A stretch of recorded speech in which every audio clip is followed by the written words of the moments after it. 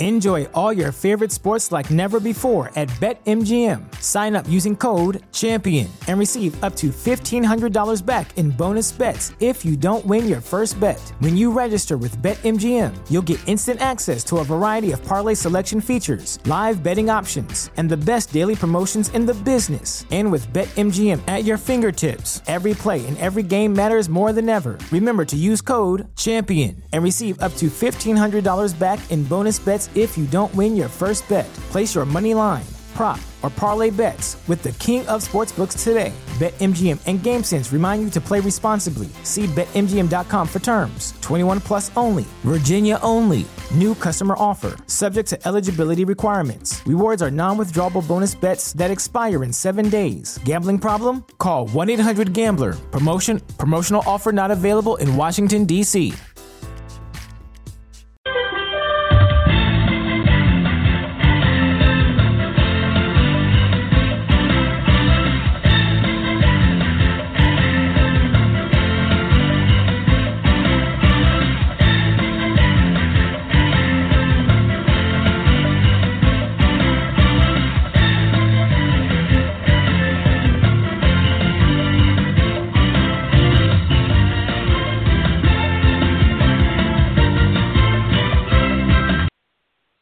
What's up, NBA fans? Welcome back to another episode of Full Court Press, brought to you by Geek Vibes Nation. I'm your host, Nick Smith, and joining me tonight is Luke Alves. Luke, what's up, man? Hey, man, glad to be back. Glad to be back on the show and talk some basketball again. Hell yeah, man, and this should be a fun show for you, being that your Boston Celtics were able to wrap it up in Game 5. Dude, they look so good down the stretch of that game. There was moments where Philly had a chance to like seize control of that game and push it and take it back to Philadelphia. And if they do that, like who knows? Because if you're going back to Philly having won 2 in a row, you're playing at home. You know, you push it to Game 7, and then you know anything can happen in a Game 7. It doesn't matter how the 6 prior games shook out. But credit to the Celtics. I want to give big props to Al Horford. I can't even remember how many times he just bodied inside, and then he's got that little. It's not really a hook shot, but like where he just hits somebody with his body and then flips the basketball up towards the basket, and it goes in like 90% of the time. I don't remember him doing that shit when he was in Atlanta, FYI. But no, I mean, he played great down the stretch. Terry Rozier was much more consistent in this series. I think he only had one game, and it was Game 4, actually, where he kind of struggled. So, I mean, he played just solid even on the road in this series and was a big part of why they were able to win Game 3. And, you know, frankly, you know, all of their guys just stepped up. Smart was solid. I mean, he was the guy, or no, I think it was actually Rozier who made that strip on Embiid at the end of the game and ended up knocking off his leg and going out of bounds, which pretty much clinched the game. I mean, there was at that point 10 seconds left. Boston's up by 2, and that was pretty much it. But just your general thoughts on the series and, you know, the players that you thought made the difference on either side. Oh, no, man. I mean, I'm ecstatic. I mean, like you said, I mean, huge Celtics fan.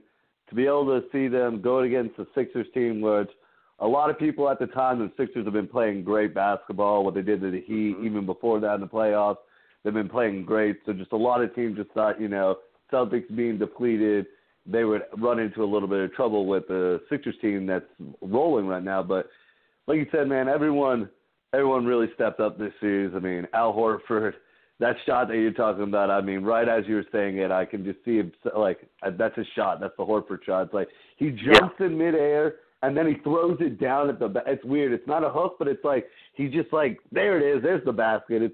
It's a shot, but, I mean, Al's been doing this. I mean, he didn't have that shot, but, I mean, I remember the Hawks one year, it was a late game situation, and – they didn't draw the play up to Al, but he went and bodied up and got the rebound and, like, put it right back in for the win. So, like, Al's a smart player. Like, he knows how to play his body because he's not the biggest person because he can run into mismatches with Joel Embiid, but he definitely knows how to play his body.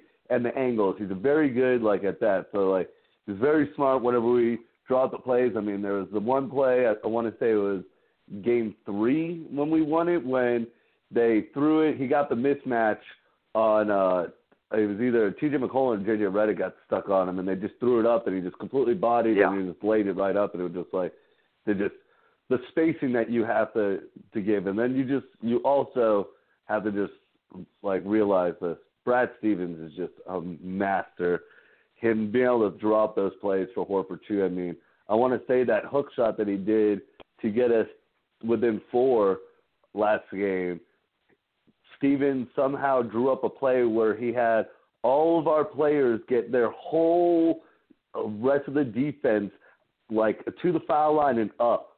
So everything was open. The C was open for Al to go down, back down, smaller, Covington. and use his body. Covington was on him, and he was trying to front him to prevent him from getting the ball. I know exactly what play you're talking about. Yeah, that was and he just totally saw the mismatch, and play. that's just Stevens just doing just a masterful job. Just really just knows how to draw plays for any player. Just knows he almost knows what the other team's gonna do, so he's drawing a play on how they're gonna counter his first play.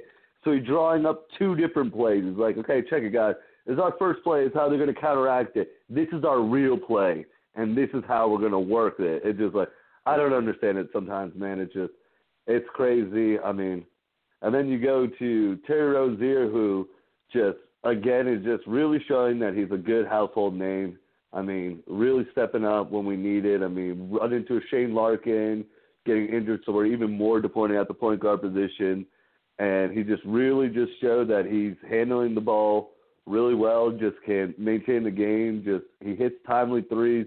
He played a lot better in the road for this series than against Milwaukee, too, because Milwaukee he did a lot more at the home games and not on the away games, but he just played all around. I mean, there was one point in this series that he went 104 minutes without turning over the ball. Yeah. That's just great. I mean, come on. That's what you want out of your point guard right there. I mean, 104 minutes without you have not even turned over the ball, and his turnover was the dumb little chippy technical foul with Embiid.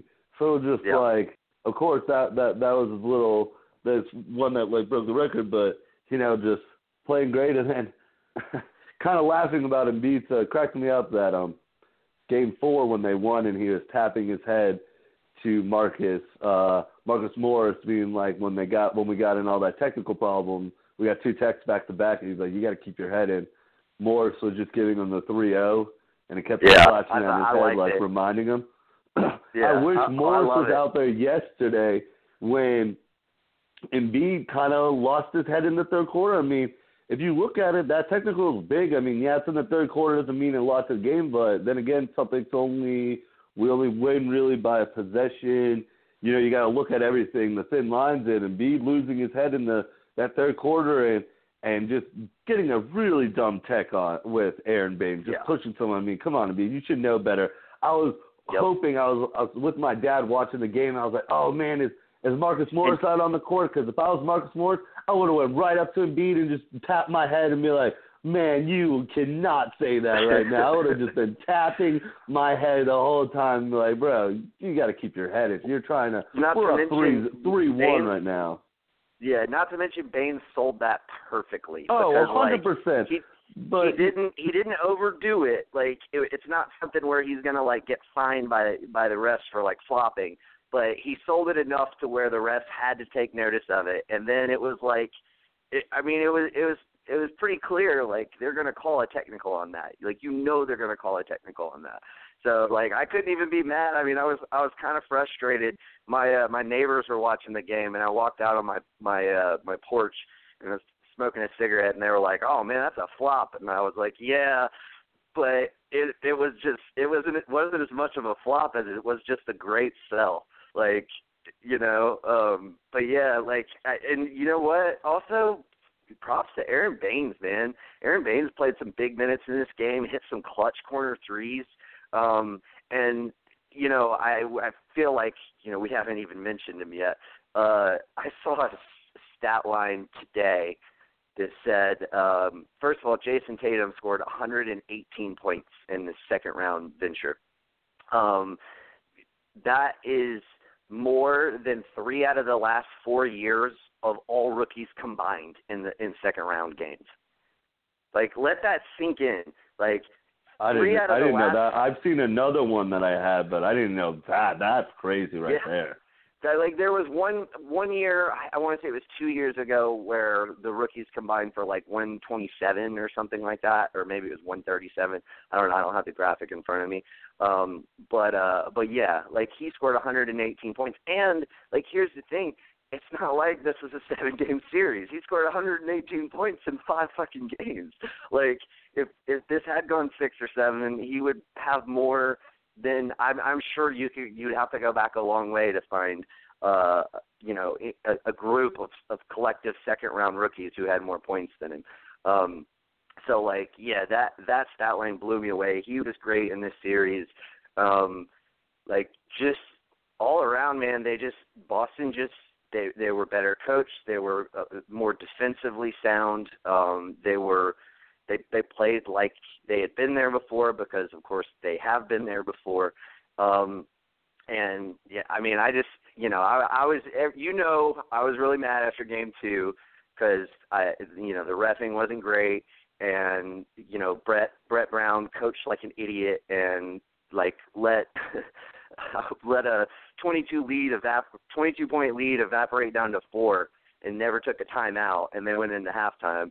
And obviously Ben Simmons scored 1 point. Like, that game, that was crazy. But when you take a look at the series as a whole, it's just clear the Sixers were elevated to a position that they aren't at yet. They weren't ready. Because to me, and the biggest reason I say that is because if you look at this series, there was only Game 1 was like a decisive victory. The other 4 games all came down to 4 points-ish, 5 points maybe. I think Game 2 was decided by 5. But, like, they were all close games, and Boston only managed to lose 1 of them. So they won 3 out of the 4 close games. Like, if you're the team that's ready for the moment, you're going to split the difference on those games. And they just weren't able to do it. Just not yet. Like, they need a little bit more time. They got to take their bumps and bruises, like almost every team has to do. And yeah, just move forward. But one more thing that kind of surprised me too, with both this series and the Cavs series, is the fact that both of those teams really, really had to fight to get out of the first round. Granted, Boston's wins were all pretty, as I recall, against Milwaukee. All of those wins were pretty decisive, whereas the Cavs had a few close calls. But nevertheless, both of those series went 7 games, and like they just look like completely different teams in the second round. I mean, particularly Cleveland, but even Boston. Like, there's no universe where anyone could convince me that the Milwaukee Bucks are a better team than the Sixers. Like, you could convince me that Indiana is better than Toronto. You can't convince me that Milwaukee is better than Philly. But Boston made Philly look worse than Milwaukee. Like, that's impressive. Yeah, I mean, they really did. I mean, 2 different series, just 2, like, I don't know. I mean, Giannis is just really hard for us to handle and all that. And I think what ran into the Sixers was just, like, a lot of youth, too. And then you could see some things happening on the court, too. J.J. Redick and T.J. McCollum kept on barking at each other. I don't know what kept on happening like that. It wasn't just, like, one occurrence, too. Like, they had it multiple games. It was, like, last game. Yeah. You could clearly tell J.J. was frustrated. I mean, Brad did a great job. Even the commentators kept on saying, like, we were smothering J.J. every time he touched the ball at that 3-point line. We were on top. There was one play where Jaylen Brown, he catches the ball, and Jaylen Brown is so much already in his grill that he's turning over the ball, but it goes out on Jaylen Brown because it's bounced out. But he was just like, there's no space for JJ. So we were just frustrating JJ, who's like their glue right now, because he was basically their veteran that's done a lot of good things for this team. That's why I think they need to get a couple more veterans. Like Ilyasova and Bellinelli, they need to keep, but they're not vocal like veterans that like they're just great role players. They're like, yes, this is the players that we need on our team, help us win a championship, but they're not going to help our locker room and help like stabilize everyone and like and all that. And like JJ was it for the regular season, but even JJ can't hold it down in the playoffs because like he hasn't been on a team that's been there that far. I mean, he's on the Clippers, and don't get a good offense against the Clippers in those days. I mean, they were a great team, but they just never could do it in the playoffs. So he's already seen a very term oil-ish playoff. So that's his like mindset. Like he could be a great regular season because Clippers were great, but you know. So I think it's just a lot of things factored in on the Sixers losing. I mean, you got to look. I mean, real quick, like with Baines, he said hitting a three. This man shot 50% this series. He shot 9 of 18. Out of all year, he shot he made 4 three-pointers, and it was like 4 for 38. And he's 9 for 18. Like, come on, like there's no way like that the 76ers were just predicting that. So there's just like that's a factor like that really helped. I mean, Aaron played great defense. Al Horford even pointed out. I mean, he needs a really lot of defense. He'll get dunked on. Like, I mean, I'm pretty sure he got dunked ridiculously on 3 different times in series. I mean, Joel Embiid just brought him back to the world. But Aaron Baines just every time just kept on going back up there. He's not scared and all that. He's very good, like, defensive, like helps. He helps our defense, and he'll play those dirty plays where it's like, in the end, I'm either going to get this block, get this foul, or I'm getting dunked on. And he has that mindset just like all these young rookies on our team that they don't get phased. They don't, like, one play doesn't really stick in their mind. They're just already on to the next play. Like, you could tell that with Ben Simmons that he was getting frustrated in Game 2 especially. I mean, you score 1 point, you can definitely tell you're frustrated. I mean, you're a 6'10", 200 pound force that you could get to the rim whenever you want, and you scored 1 point. So you can definitely tell Ben Simmons was getting in his mindset when Jason Tatum, on the other hand, is just playing out of his mind. I mean, comes the last 2 games and against the Milwaukee Bucks, he's already scored 20 points in each one of those. And then all 5 straight games, so he's 7 straight games right now. Only other rookie's ever done that is Kareem Abdul-Jabbar. And at 11, I mean, he's just on fire, like you just said. I mean, the whole scoring points. But I read a stat that he's 4th right now and youngest players to score points in the playoffs. Kobe Bryant is number 1, but Kobe has double his games. I think Jason Tatum right now is at 14 games, and he's in 200s or something like that. And Kobe Bryant has 28 games, and he's in first. And he's only up on him by like 150. So it's like, wow. Like, Jason Tatum is a really good offensive-minded player. Just a lot of things he does. I mean, that little slow – I think it was more Robert Covington losing his feet than Jason Tatum giving him a slow James Harden break ankles last game. But it's just like right when he saw him drop, Jason's just like, oh, hey, I'm a great shooter, and I can just take it right from the spot. Like, you just fell on the ground, just like, there's no one in front of me now. Like, oh, this is practice. And you just swoosh. And it's like he does like really smart things. I mean, down the stretch, he really steps it up. I mean, not a lot of they think they did the statistics, Ben Simmons to I can't remember what it is, but they're showing them both down the stretch. And it's just like Jason Tatum's just doubling him in points, just like completely just over, like when you need someone in the end of the game. It just wasn't there for Ben. I mean, Ben's a great player. He's definitely going to learn off this. I still think they need another ball handler to help him out. Like, yes, he needs to have his hands on the ball, but they need another ball handler. You can't rely on T.J. McCollum all the time. So I think they're going to try to get him that help somewhat. Like, LeBron would be perfect for him because that's that's another person. But you need someone to free up the ball a little bit in his hands, take a little bit of the pressure, still have him majority. They could both play off the ball, but they need someone else to help them out right there.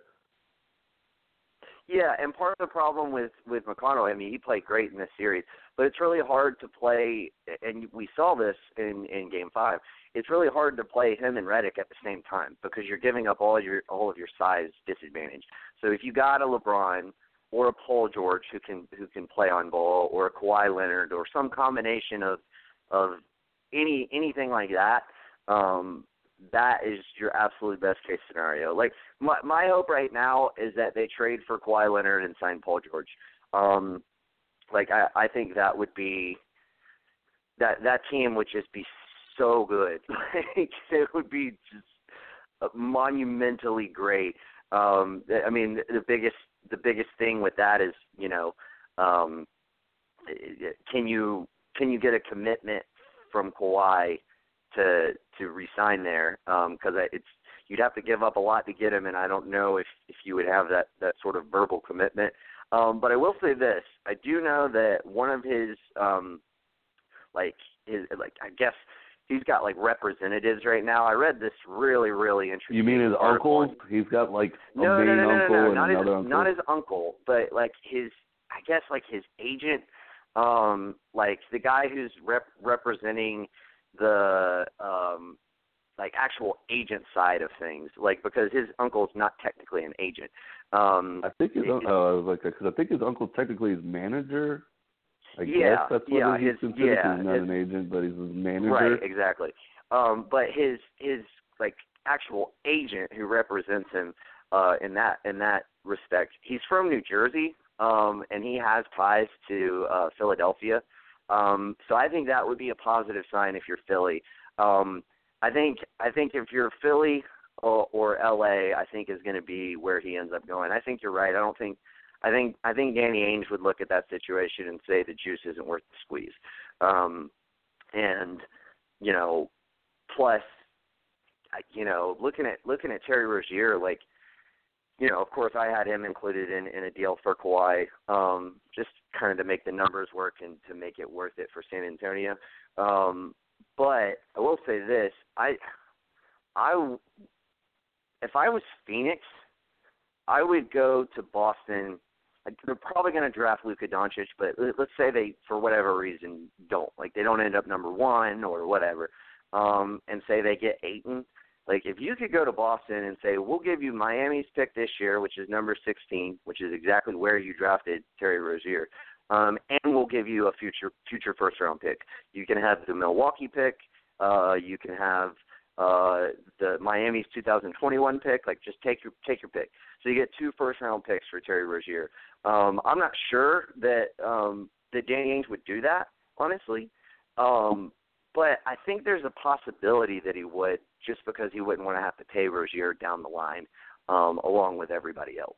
So, but like, if you added Terry Rozier to that Phoenix team, you got him, you got Booker, you got Josh Jackson, Dragan Bender, you draft a center in like someone like Ayton or Jaren Jackson.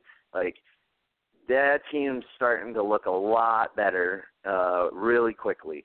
And that might be worth giving up a couple first-round picks, you know, if you think Rozier is going to be better than what you're going to see out of those picks. So, you know, you're banking on the proven commodity over, you know, the 2 draft picks who you don't know what you're going to get. What do you think about that? Would you entertain that? Like two first-rounders for Rozier? I feel like I may have asked you this before, but you haven't. I mean, I would. It put me in a hard spot because, I mean, getting 2 first-round picks in any day and age, I mean, the way teams hold how, like, highly they're really valuable now. I mean, they're super valuable. Especially that Heat's pick, that Miami Heat pick in 2021 is fully unprotected. That's one of the few fully unprotected picks that's out there. And, like, Miami's one of those teams, like, they're on the older side. Like, Goran Dragic is, like, 32 or 33. A lot of those guys on that team are veterans. Obviously, Wade is got maybe a year left, if that. Like, they don't have a lot of young pieces. So that pick could easily be, you know, you could be looking at a top 10 pick with that pick. You know, obviously you have to wait for it. But also, that gets you more assets if down the line you're looking at trying to pick up a Giannis who's unhappy or a Anthony Davis. So that would be where my mindset would be if I was Boston. Asset collection, Yeah, I mean, that's what I'm saying. Like, you put me in a hard spot because, I mean, asset collection, I mean, Danny's a master at this. I mean, keep on stocking them up. But, I mean, I love Terry. I'd rather us just worry about him and all the money 2 years from now when we have a bunch of money coming off the books and hopefully we're winning and a lot of these players can see eye to eye. And Terry's kind of like, I like my role here. I'm not having to go to another team where, like in Phoenix, I got to be that guy now. Like they're expecting me, like, hey, I got you to pair up with Devin Booker. You got to be that guy. So I just would rather wait 2 years from now when when the problem's right there. But I mean, 2 first-round picks, damn, that's really tough too to walk away from. Well, so I would see Danny. I don't think Terry would. I think he would want to be the starter. Like, I mean, he looks like he's of that mindset, like, nothing against Boston. Like, obviously he seems to love it in Boston, but it's like, it's clear, like, even as good as you've been playing, it's like, you're not, like, the best we can do for you is like play you at the 2 some and split your minutes between, you be splitting your minutes between, of course, Jaylen Brown and Kyrie Irving. It's like, how many minutes can you really get out of him if you're doing that? And I don't know. It's tough. It's tough. I mean, in a perfect world, what you could do, since there's 48 minutes in a game, if you play him like kind of exclusively at the 1 and the 2, and you let Marcus Smart go, you could get each of Kyrie, him, and Jaylen Brown 32 minutes, because that's how it splits out between 3 people playing between 2 positions. So, like, maybe he would be happy with that, but I don't know. And I think you would have to I think Marcus Smart would have to go. Like, I don't think you could keep him if you're going to do that, Yeah, you definitely have to have Marcus Smart walk. I mean, which stinks because, I mean, I love Smart's just so good. Rozier's so good. It's things like, they're gonna have to finish because, I mean, not even to mention you only had those 3, but Gordon Hayward also would play some of the 2 and switch out. So Gordon's gonna take some of those minutes. So, but then again, I mean, you look at how depleted we are. We're running, that'd be an 8-man rotation. I mean, it'd be tough for Brad for a couple of years. I mean, if we could just get Smart to sign, short deals, so all of them at the time will come free agents at the same time, then you can be like, okay, these people are going to walk and all that, and here's where we're going to focus. But, I mean, yeah, I think in a couple of years, Rozier might be like, it's time for me to go, or unless they're just like I said, winning always changes a mind. If you're winning championship, they can always, change your mind. I mean, Shaquille O'Neal only wanted to leave after 3 years of winning. So, it really, like, not going to – so if they win next year or the year he's a free agent, I highly doubt it. I could see him walking. I could see, him – unless he's been traded before then and we've done, some moves to free up things. But, him being like, let me go on for 1 more year. The 2-year deals that, like, Kevin Durant's been doing, like, 1 in, my option out if I want to go to another team. And let's just keep on seeing if we can – ride this championship. And then, because Rozier is very young. I mean, he's only 3rd year in the league. You can still learn a lot. I mean, but hey, I'd still 2 first rounds for Phoenix. I still think Phoenix, don't get me wrong, and Rozier right now is playing a lot better than, but I mean, Schroeder wouldn't be that bad for him. I mean, he's international too with this coach too. You might have seen Schroeder when he played out there. So Schroeder might be, a better option. You won't have to give up some. I don't see Schroeder getting 2 first-round picks. Are you talking about Dennis Schroeder? Yeah, Schroeder. Yeah, I'm sorry. Dennis Schroeder. Okay, no problem. Everybody mispronounces his name, so I hear it every day when I watch their games. So, but okay, yeah, no, that in fact, I've thrown out Schroeder to Phoenix trade because I mean, I don't think you would have to give up as much. I mean, I feel like you probably only have to give up 1 first-round pick and an expiring contract. Which they have Tyson Chandler and they have Jared Dudley, both of whom are expiring. And there is maybe even a scenario where, the Hawks would take back Brandon Knight, just depending on what their scouts thought they would be getting at, say, number 16. So, yeah, I mean, I think that could definitely be a possibility too. But, like, the thing is if I'm Phoenix, like, I would so much rather have Terry Rozier. Like, I would give up the extra first-round picks to get Terry Rozier because I think he's better than Dennis Schroeder. Like, he's a better defensive player. He's a better three-point shooter. I mean, they both got height and length for their position, but Terry Rozier just does so much more with it. Whereas Schroeder, like, man, he looked really suspect this season. So I don't know. Like, I probably would give up the extra pick to get Rozier. But, you know, I mean, it just depends. Like, I definitely think if they don't draft Luka, they need to make a trade and get a point guard. But it'll be interesting. Definitely. It'll be interesting to see how all that plays out. It's going to be a crazy off season. Also, one more thing before we move on. I can't remember if I said this on. I don't think I've said this on a show yet. I think we've just talked about it internally. I think I wouldn't make any sort of rash decision if I'm Philadelphia, but I definitely think they should hold some kind of private meeting with Jay Wright of Villanova. First of all, Villanova's in Philadelphia, so if he was interested in the Sixers job, which I don't see how he couldn't be, he wouldn't even have to relocate. I mean, he's already there.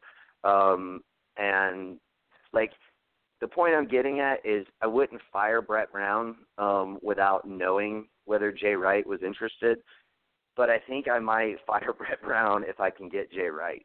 Because everybody's looking for that next Brad Stevens, and this guy, I mean, you know, Brad Stevens, he made it with Butler, made it to 2 national championships. Back-to-back years. Jay Wright has made it 3 consecutive years and won 2 of them. Like, if that's not... No. He's won 2 out of 3. He's made it to the Final Four 3 consecutive years. 4, okay. Still, like... Winning 2 out of 3 is ridiculous. Yeah, winning 2 out of 3 and making 3 consecutive Final Fours is that is... You know you're getting a great coach out of that. I would do that. Like, as much as I feel like it wouldn't be fair to Brett Brown, who, like, essentially stuck it out through your whole, like, shitty rebuild and lost so many games. Like, man, he just got so out-coached in this series. And, like, and I kind of get it. Like, I think I even said last week that, you know, he's an older coach, like, but he's never been in that kind of situation. Like, it's weird to say that Brad Stevens has more experience than him, but he really does. You know, I mean, he's coached in, 3-4 playoff seasons now. So, like... 3, because they both got there at the same time, I want to say. Yeah. So, I mean, he's, you know, essentially he's got, you know, more experience, even though Brown, you know, was an assistant coach and did it for all those years in San Antonio. But nevertheless, so I do think it would be kind of an unfair shake. But, man, like, that dude Jay Wright, man, I really do think he could be the next Brad Stevens. And if you can get him, I think I would have to pull the trigger. What do you think?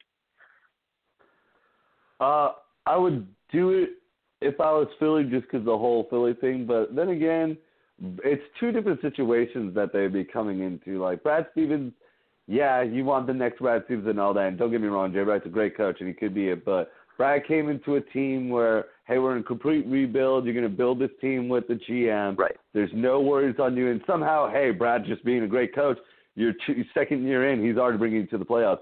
This would be a reverse. You're not getting a terrible Sixers team. You're getting a, hey, we're already a playoff team. You're supposed to take us over the next hump. So I think we put a lot of pressure. Now, Brett Brown doesn't do it 2 years. Now, 2 years from now, we're talking the same thing. Like, he's still, like, let him stay on for a couple more years, see what he can do. And he still loses. Now go to Jay Wright and be like, come on, man. Come on over. You could be the coach that now you're coming over. We've gotten there so close 2 different times. We taste it.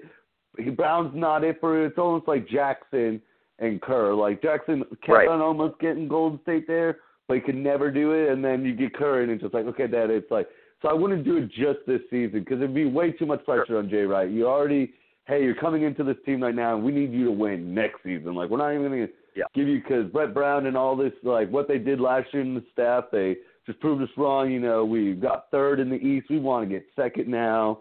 We want to advance to the Eastern Conference Finals. So I think it just put more pressure on Jay Wright when if you could get him 2 years from now, you know, he's done his Villanova thing, you know, say he's maybe gone to 4 out of 5 Final Fours and lost the national championship. Even wouldn't that add even more pressure? No, because now, it's different. Yeah, if his college success keeps on, like, you know, rating high, yeah, you're going to put more pressure on. But I think, you know, it'd just be a time where it's like, hey, I'm going to walk away. It's good on both sides right now. You're getting a Sixers team that's all like, hey, we're there. Like, our team's been there. We've got all the pieces too. Because right now they're still in, like you said, you would like them to get Leonard and Paul George, so they're still in the pieces being built and all that. Like, I would just keep Brown. Brad Stevens made him look terrible, but Brad's going to make a lot of coaches look terrible. But maybe not Jay Wright. Maybe not. Like, I mean, maybe not, but we just don't know right now. I mean, a lot of coaches, they do the transition from being a good coach and going to the pros is hard. It doesn't really happen that much. So that's also I agree 100%. Brad Stevens it's just is a different game. There's egos. A lot. That's what I'm saying. Like, you're still having to deal with a bunch of egos that are being folded. That's why I'm saying you get a team that's a couple of years from now, they're looking at you like they're all like, hey, all of our egos are going to be aside. We tried 2 years in a row. Like, you come here, man. We believe in what you are and, like, what you can bring to the team. We're going to buy into it 100% and let's do it. So that's why I'm saying, like, it'd just be a little bit less pressure. I do see him being a Sixers coach, possibly, just because he's just a Philly guy. At some point in the future. Yeah, at some point in the future. I just don't think Brett will do it. Just Brett's right now, he's jacksing these guys. He's helping all these guys grow. He's smart. He's got a lot of knowledge for them. But like you said, in the end, when he comes against a better coach than him, it gets really shown quickly. I mean, he threw up some very terrible late game plays. I mean, taking out TJ in the second. I mean, you have to do it, and every coach to this day, I don't think Brad would do it. You have to take TJ out because you have to let your young future players see what this spotlight's like. So, yeah, it's a terrible call when we all can look back at it, but I mean, you just don't do that to your franchise player, like one of your franchise guys, especially his rookie year. That's just showing them. So at least, like, Ben Simmons can look back at this and be like, you know, Brown at least really did trust in me and, like, all that and the coaching staff. Not been like, sure. Because TJ, he knows deep down inside TJ was the better. Like, I shouldn't be out here, but, hey, you know, I need to see what this is like. I need to get this loss because I'm young and this is going to help mold me for years. Like, Embiid, I felt so bad for him. He really, like, at the end of the game, I was like, Embiid might single-handedly beat us. Like, he was going down on defense, blocking everyone, stopping everyone's defense, and then going right back. And, like, I was like, man, Embiid's trying to win this game for Philly. And then just the whole slip-up at the end. I mean, you got to make that layup. I'm sorry. I mean, you're way better than your Baines. If they said it was supposed to be a foul, even if it's not, you still have to make that. It needs to be an and-one situation no matter what. Like, Baines, but you shouldn't have been in that position to begin with. You were up by 4 with like 90 seconds left in the game. Like that, but yeah, you're right though. Nevertheless, you got to make that shot. Real quick before we move on, I see. Here's the thing. Like, I don't know. Like, I don't know. I would assume you're allowed to do it, but I don't know this for a fact. I don't know if you're allowed to, like, meet with somebody for your head coaching position if you, like, have a head coach. Like, I would assume you can. I would assume that you could meet with anybody you want to meet with. Because, like, but that's the thing, that would be the risk you take. What if you set up a meeting with Jay Wright and for whatever reason you're like, maybe this isn't the right timing, maybe this isn't the right situation for you, yada, yada, yada. And then, you know, Woj releases a report saying, you know, they met with Jay Wright, and so obviously they don't have faith in Brett Brown, and then you're causing a bunch of, you know. So I get that side of it as far as, like, you know, it's a tricky situation. But, man, I just think Jay Wright is I just think he's the next Brad Stevens. I mean, I'll keep saying it. Like he's one of the guys who's out there who I think would have a lot of confidence in making the transition.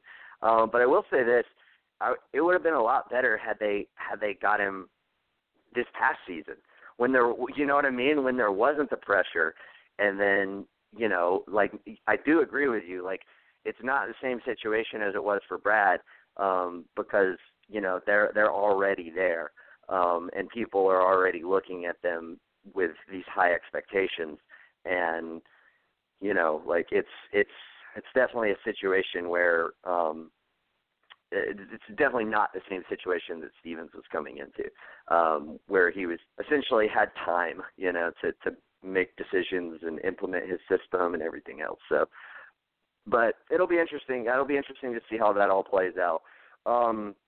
Speaking of coaches, the National Basketball Coaches Association voted Dwayne Casey Coach of the Year. So essentially, he was voted Coach of the Year by a group of his peers.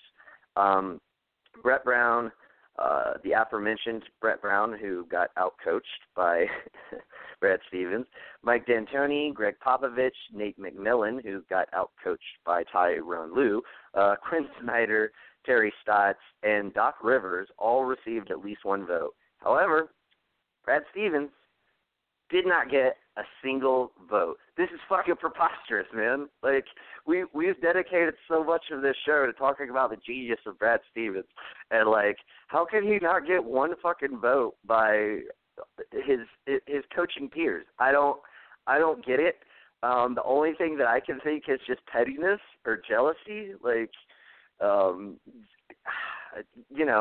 mean, I guess it's kind of similar to like when players vote for like the All-Star games and they just like vote for who they like, and it's not really a good representation of who the best players are. Like, maybe Brad Stevens isn't really all that liked amongst the coaching community, which I mean, I guess I could see. I mean, he's kind of he's taken a weird path to get to where he is, and he is. He's like a great basketball mind, but maybe he's kind of a little weird in person. Like, seems like he could be kind of like that. I mean, I don't know, but it blows my mind. Please, any of your thoughts or insight as to how the fuck this is possible? No, man, it's just absolutely terrible. I mean, this is just so bad on the NBA. I mean, even if he doesn't win it, that's no big deal if he doesn't win it, but to not even get a single vote by your peers, that is 100%. Every single one of those coaches are being salty right now because they know deep down inside Brad is the best coach, and he's basically LeBron, where he can win MVP or AKA the Coach of the Year every single year, but they just want to be salty and not like it's preposterous. It just doesn't make no sense how you don't even get one vote. Like, I can understand, like, oh, hey, he got second or he got third because, Quinn Snyder did have a good run down the end of the stretch with his Jazz team and all that. But Dwayne Casey, I'm sorry, again, I'm just going to go with he was not a good coach. He's going to get fired because he's not a good coach. He did nothing to the team. He got outcoached by Ty Lue.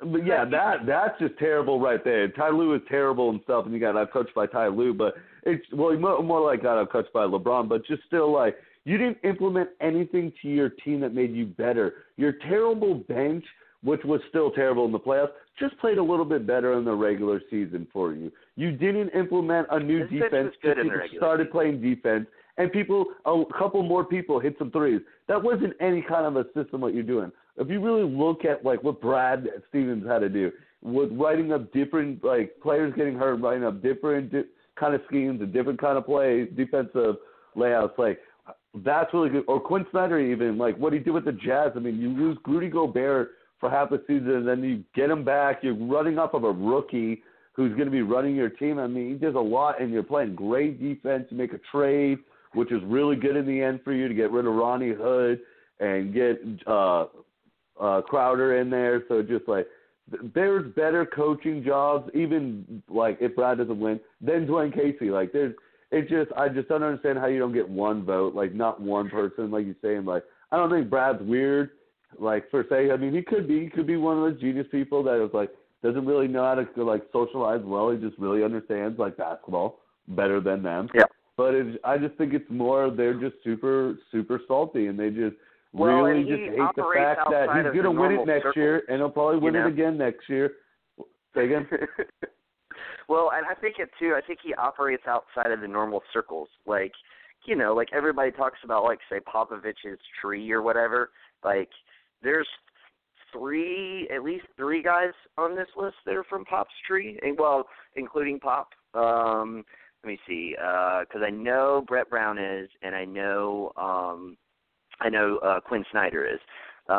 So, you know, both of those guys. So, like, and then, you know, all these other guys, I'm assuming, you know, were assistants at some point and worked their way up. Whereas, you know, Brad Stevens, like, he wasn't even he wasn't in college. He wasn't even at, like, what we would consider, like, a marquee team. He made them really good, but that's not a team, you know, that's not a Kentucky or Louisville or even University of Florida. Like, so, like, that in itself is kind of weird. And then, you know, for him to get, you know, a big contract from the most storied team in NBA history, and having never coached an NBA game or even been an assistant for an NBA team, like, I do. I feel like it is just people being fucking salty. Like, they're like, and like I said, he's just not in their circle. So he's not. He's got his own circle, like his own tight knit group of people, and I don't know. I think I find it very interesting. I also find it interesting that this was released like a day or two after Dwayne Casey's Raptors fucking got swept. Like, they want to cheer him up. They're like, "Hey, buddy, you're about to lose your job, but hey, you're the coach of the year this year. Bah, bah, bah. Yay!" But you're getting fired, dude, because you're terrible. Your team's terrible. You got to blow that whole shit up in Toronto because you should have chose a long time ago who you're building around, not building the two of them. It was just all together Toronto just in the worst spot possible, and they got to fire Dwayne Casey. Yeah, and the thing is, like, probably last year, maybe the year before, they could have traded Kyle Lowry. I don't think you can trade him now. He's a 32-year-old point guard who's making $30 million a year. Like, I feel like that's an untradeable contract. I mean, virtually untradeable. Like, you're not going to get adequate value back for him. Whereas when he was making $14 million, you could actually, you know, make something of that. Jawan is here. What's up, Jawan? Hey, sorry I'm late, guys. Oh, no problem. We were just talking about how Kyle Lowry's an untradeable player. What are your thoughts? No, I'm just kidding. we were just talking about timing. That. Yeah, we were talking about that, but it was more in connection to you know, terrible Toronto and Dwayne Casey. Yeah. So we'll come back to it, Jawan, but let's go ahead and because I want to get your thoughts on this, but let's move forward and cover the last couple topics, and then Luke can dip, and then we'll work our way backwards like we did last week. The Celtics, they're set to face Cleveland in the Eastern Conference Finals, which is crazy for me. Like, I'm like, who the fuck am I supposed to bet against here? Like, do I bet against LeBron, who like, you know, has proven, you know, through the first series, their team struggled, but despite nobody showing up, he carried his team. And then, last series, his teammates finally kind of stepped up because Toronto's not as good as everybody thought they were. Oh, by the way, real quick, Luke, before we move on, can I get a little vindication from you for saying that Toronto isn't that much better than Washington? Like, will you give me a little bit of props for saying that when they were playing in that series?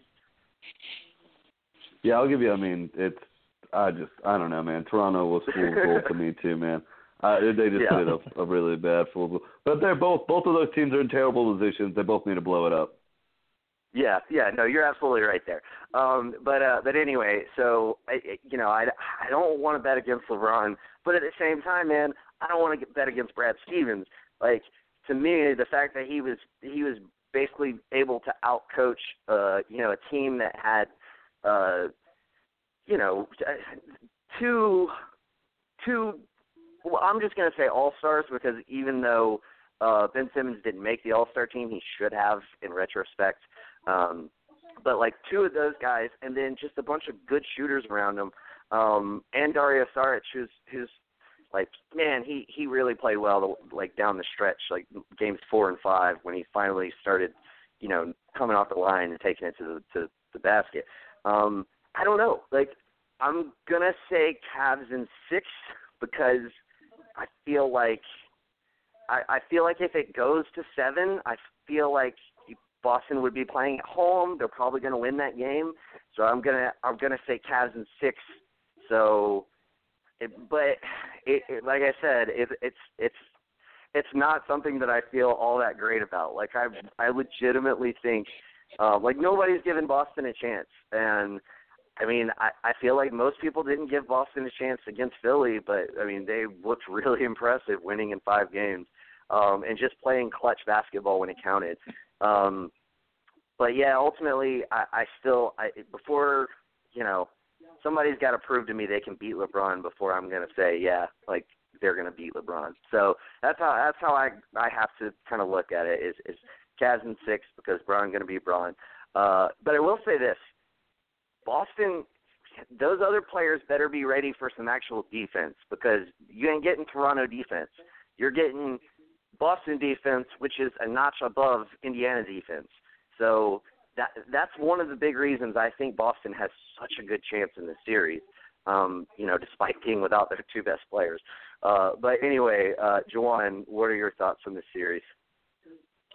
I'll say this, and I believe Luke hit it right on the head in the group chat. I'm not counting Boston out. Here's the main reason why. We saw Pacers take a scheme which was allow LeBron to go off, but completely shut down Love and the rest of those shooters, like make the shooters very uncomfortable. And you know who can shut down Love is Al Horford. Yeah, and Tatum and Brown can make things very uncomfortable for your wings. So we definitely have to give them some love. But the biggest thing is the only issue the Pacers had was it came down to coaching, and unfortunately Nate McMillan got out-coached by Tyronn Lue for a game or two. I do not see any scenario where Tyronn Lue is out-coaching Brad Stevens. I do see a scenario to where it's close and LeBron is just too great of a player for Brad Stevens to, out-scheme. I do see that being a scenario. But if you're asking me what would I take this series, you know what, Luke? You know what, man? You had me convinced since the Milwaukee series. I think there's just something so special about this team this year. I'm saying Boston in 7. Boston in 7. I love it. Yes. My man, nice. I so fucking hope so, dude. I would love that. I would love the narrative of like, basically the team that Kyrie went to beating LeBron without Kyrie, and like it's like, do we really need Kyrie? Like, oh, dude, it would be so fucking hilarious.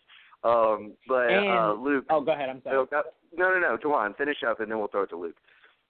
I was just gonna say, and if I had to think about, because you guys know I'm picking Golden State to come out the West, but if I had to think about somebody who could actually give Golden State 7 games, I think it's this Boston team. I think Brad Stevens is just such a mastermind at the game of basketball. He could take that team 7 games, and I'm going to be honest with you. If they can beat LeBron in 7 games, you guys are probably going to say I'm insane. I would take Boston in 7 against Golden State. I feel like if they can get past LeBron without Kyrie, I would probably them all the in way. that series. I think they would. Golden State would. Golden State won 2 more games than Boston. Yeah. But I would go with Boston all the way if they can get past LeBron. Now I do think you're a little crazy. Don't get me wrong. I think they would pick. I think out of Boston and Cleveland, who would win more games against Golden State in a 7-game series? Definitely think Boston would. I think they would have a legit shot at winning 2, whereas I think Cleveland might win 1, if that. But I just couldn't see them not without Kyrie and without, like, at some point I feel like the pressure would get to you. But anyway, let's not focus on that. Let's just focus on this series. Luke, I assume you are rolling with your Celtics, brother. I mean, man, I'm rolling with my Celtics, but I mean, I got to be rolling with Jawan on my Celtics right now. I mean, don't get me wrong, I love my team and I think, but I mean, hey, look, realistically, we could take possibly them to 7, but we wouldn't would on the road. And if it was in Boston, you know, whole different, but still, that Golden State team is just a really good team, and they're just showing again how they're just a really good team. But getting to this series and everything, no, I mean, it's really hard to choose against LeBron, but the only thing I'm going to, like, say to your prediction, Nick, is they're not winning it in 6. It's whoever's winning this series, it's happening in 7. This is going 100% to 7. It's going to go down to the last 4 minutes of this game. It's either going to be can LeBron somehow will his team out in some crazy 7th game stuff that I've seen him do, or somehow is one Celtic going to match him, or a couple Celtics going to match him, like almost like the Paul Pierce did that one time back in the day where they went toe-to-toe in Game 7. We just somehow willed them. But I really think it's going to go to Game 7. I'm going to put my team on top just because it's what Scottie Pippen said right now, because, yes, Kevin Love is technically a better player than some of the people I'm going to say because he's an all-star. He's just been there before. But right now, yes, out of the 5 best people in this series playing right now, yes, you undoubtedly have the number 1. But 2, 3, and 4, and possibly 5 are on the Celtics team right now, playing in the playoffs. I mean, Kevin Love is great, but he's not playing that good. He's finally starting to do better, J.R. Smith, but you're definitely taking Horford, Tatum, Rozier, and then you could go Love or Brown or but Boston definitely right now has better players playing in the playoffs better than the Cavs, and I just think the Celtics are going to be able to run at LeBron. They're going to do exactly what you guys are saying is try to shut down the rest of the people. And, I mean, you look at the 76ers team, it's a way better three-point shooting team than the Cavs, and we just shut them down. Now, the Cavs have better veteran shooting threes that are very sparky, and they've been in this situation, so they might not get as shaken up. But we're going to be all up in there, all the threes.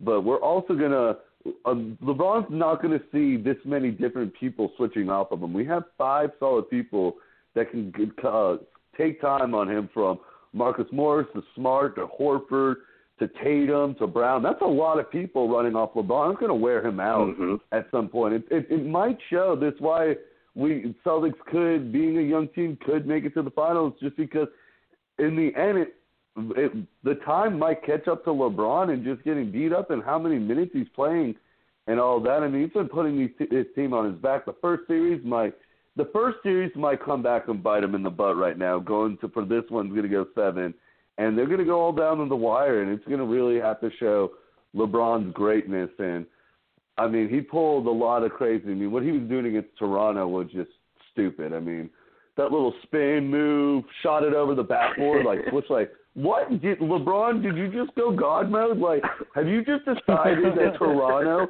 is just like the smallest kid on the blacktop? You're like, yo, dude, we're playing one-on-one just because I know I'm winning every single time, and I just want to walk out of recess with my head held high. Like, he's just doing just ungodly things. But, I mean, he's going to do what he's going to do, but I still think what Brad, being the better coach, and just a more complete team right now that the Celtics have, that it's going to really battle test LeBron and his vets. But I'll give Lou this, I'll give LeBron this, because I do think it's more LeBron that he went with his vets at one point in the Jazz series where you're just like, stop, we have to. I mean, I know they're not good, but I need Thompson, I need JR, I need Love, and I need Korver out there. They've all been here, and it proved to them. So they do have the vets that have been there, but I just think LeBron and just everything, they might get exposed. And I don't think the Celtics are going to run away, and I don't think we're going to beat them in 6. I truly think it's going to go 7 games. It's going to come down to the final 4 minutes. But the way that the Celtics have been closing out these games, I can't vote against them. So I do have them winning. But here's my thing in the finals. I think we could possibly take Golden State to 7, but I think if the Rockets beat Golden State, the Celtics have a better chance beating the Rockets in the final. I think we could beat the Rockets just because the Rockets are another team that's just relying on the 3. We can smother that 3. If we do it again this series, we can prove that we can smother 3. And you just have to worry about Harden and Chris Paul. And really, they haven't been showing one's always that both of them haven't been consistent where they both have been going off each night. One's been not there. I mean, it's been Harden, but I think the Celtics have a better chance of beating the Rockets in the finals than Golden State. Yeah, but I agree, but I will say this. That won't be the narrative if you see the Rockets in the finals. Because in order for them to beat Golden State, they're going to need Chris Paul and James Harden to both be going off. Like, they're going to have to get at least 2 or 3 games of them both going off. They maybe can get 1 or 2 where it's just one of them, and then, you know, a couple of their wing guys, and Capella gets 15 and, 12 or whatever. But, like, they're going to need, I would argue, 3 games where they're both firing on all cylinders. And it'll be interesting to see. Yeah. No, I'm sorry. Finish. I was just going to – I wanted to add something to the Celtics Cavs series, but go ahead. I'm sorry. No worries. But yeah, I mean, if it's them, it's definitely going to be the best version of them. You know, if you see them. But I agree with you ultimately. I mean, I think they're easier. They would be an easier matchup as far as what the Celtics are able to do. But yeah, I mean, the Celtics are just so damn good, man. It's going to be crazy fun to see what they look like when they get that team back. And you know what? Like, you know what I think is funny? And I'll just say this real quick before I pass it to you, Juwan. Everybody out there is like, LeBron's going to stay in the East. He's going to stay in the East. Why go West? Why go West? And it's like, dude, like, unless you're joining the Sixers, there ain't no fucking reason to stay in the East. Have you seen Boston? Like, dude, they are fucking good, and they don't even have their 2 best players. So, like, I think it's going to be really interesting. I don't think any East-West, any of that shit is going to play a factor in where LeBron chooses to go. I think more it's going to be circumstance. Like, I think it's set up perfectly for LeBron right now because essentially the setup is this. If Golden State beats Houston, you go to Houston because they're the most equipped team to win now. You get to go join your buddy Chris Paul, and James Harden is another all-star. And depending on how that trade is constructed, you hopefully still have some depth. I got a little version of the trade right now that would involve essentially both LeBron and Kyle Korver being traded to the Rockets and getting back young assets. It's a 3-way deal with OKC, and then they would take back Melo. They get young assets, future first-round, unprotected first-rounders from Houston, and then Melo, who they would buy out, and then Melo could go join and back up LeBron in Houston.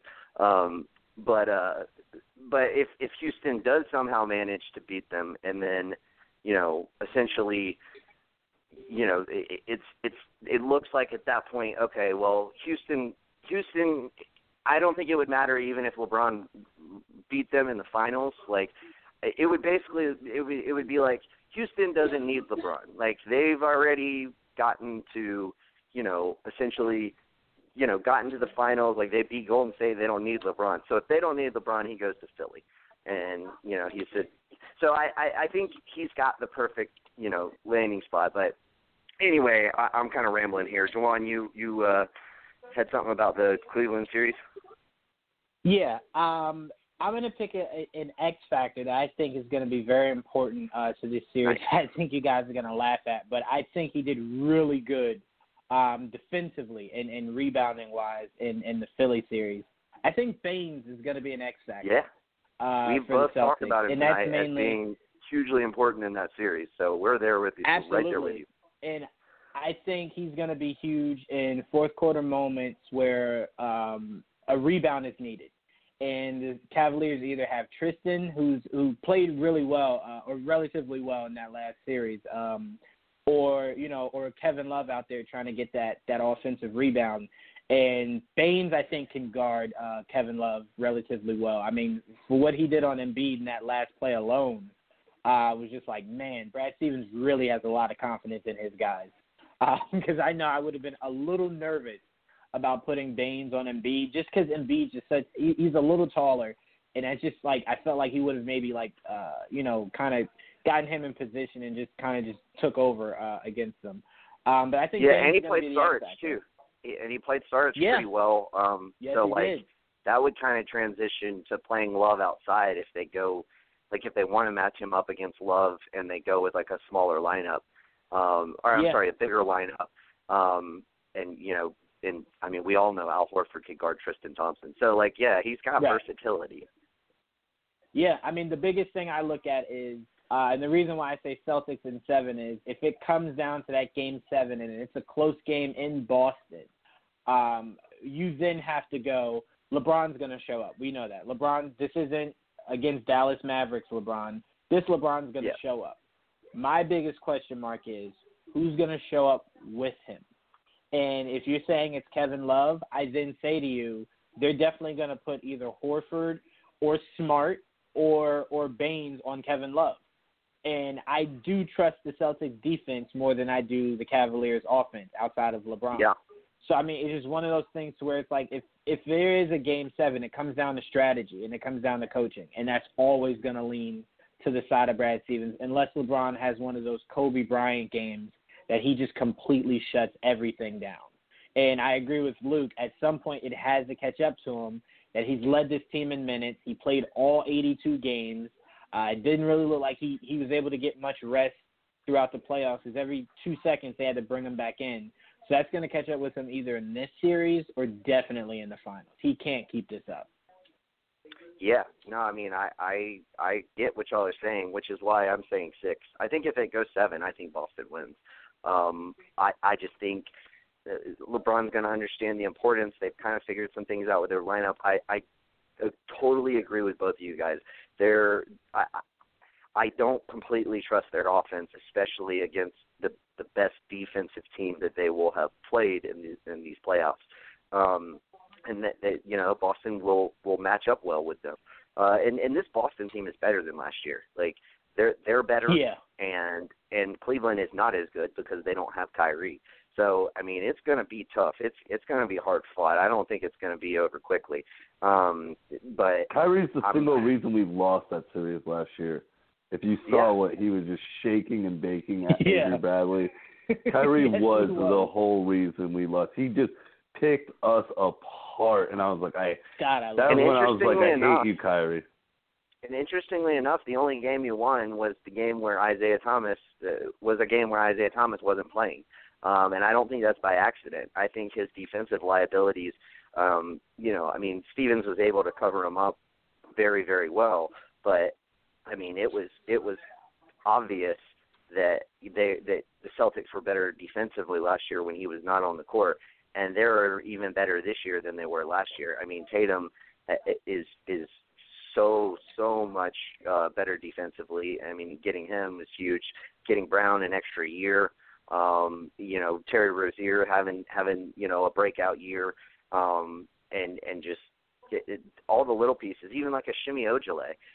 He's played some good minutes for them this year and done well on the defensive end. So they're just a better team this year, even, which is crazy to think they're a better team even without Kyrie or Hayward.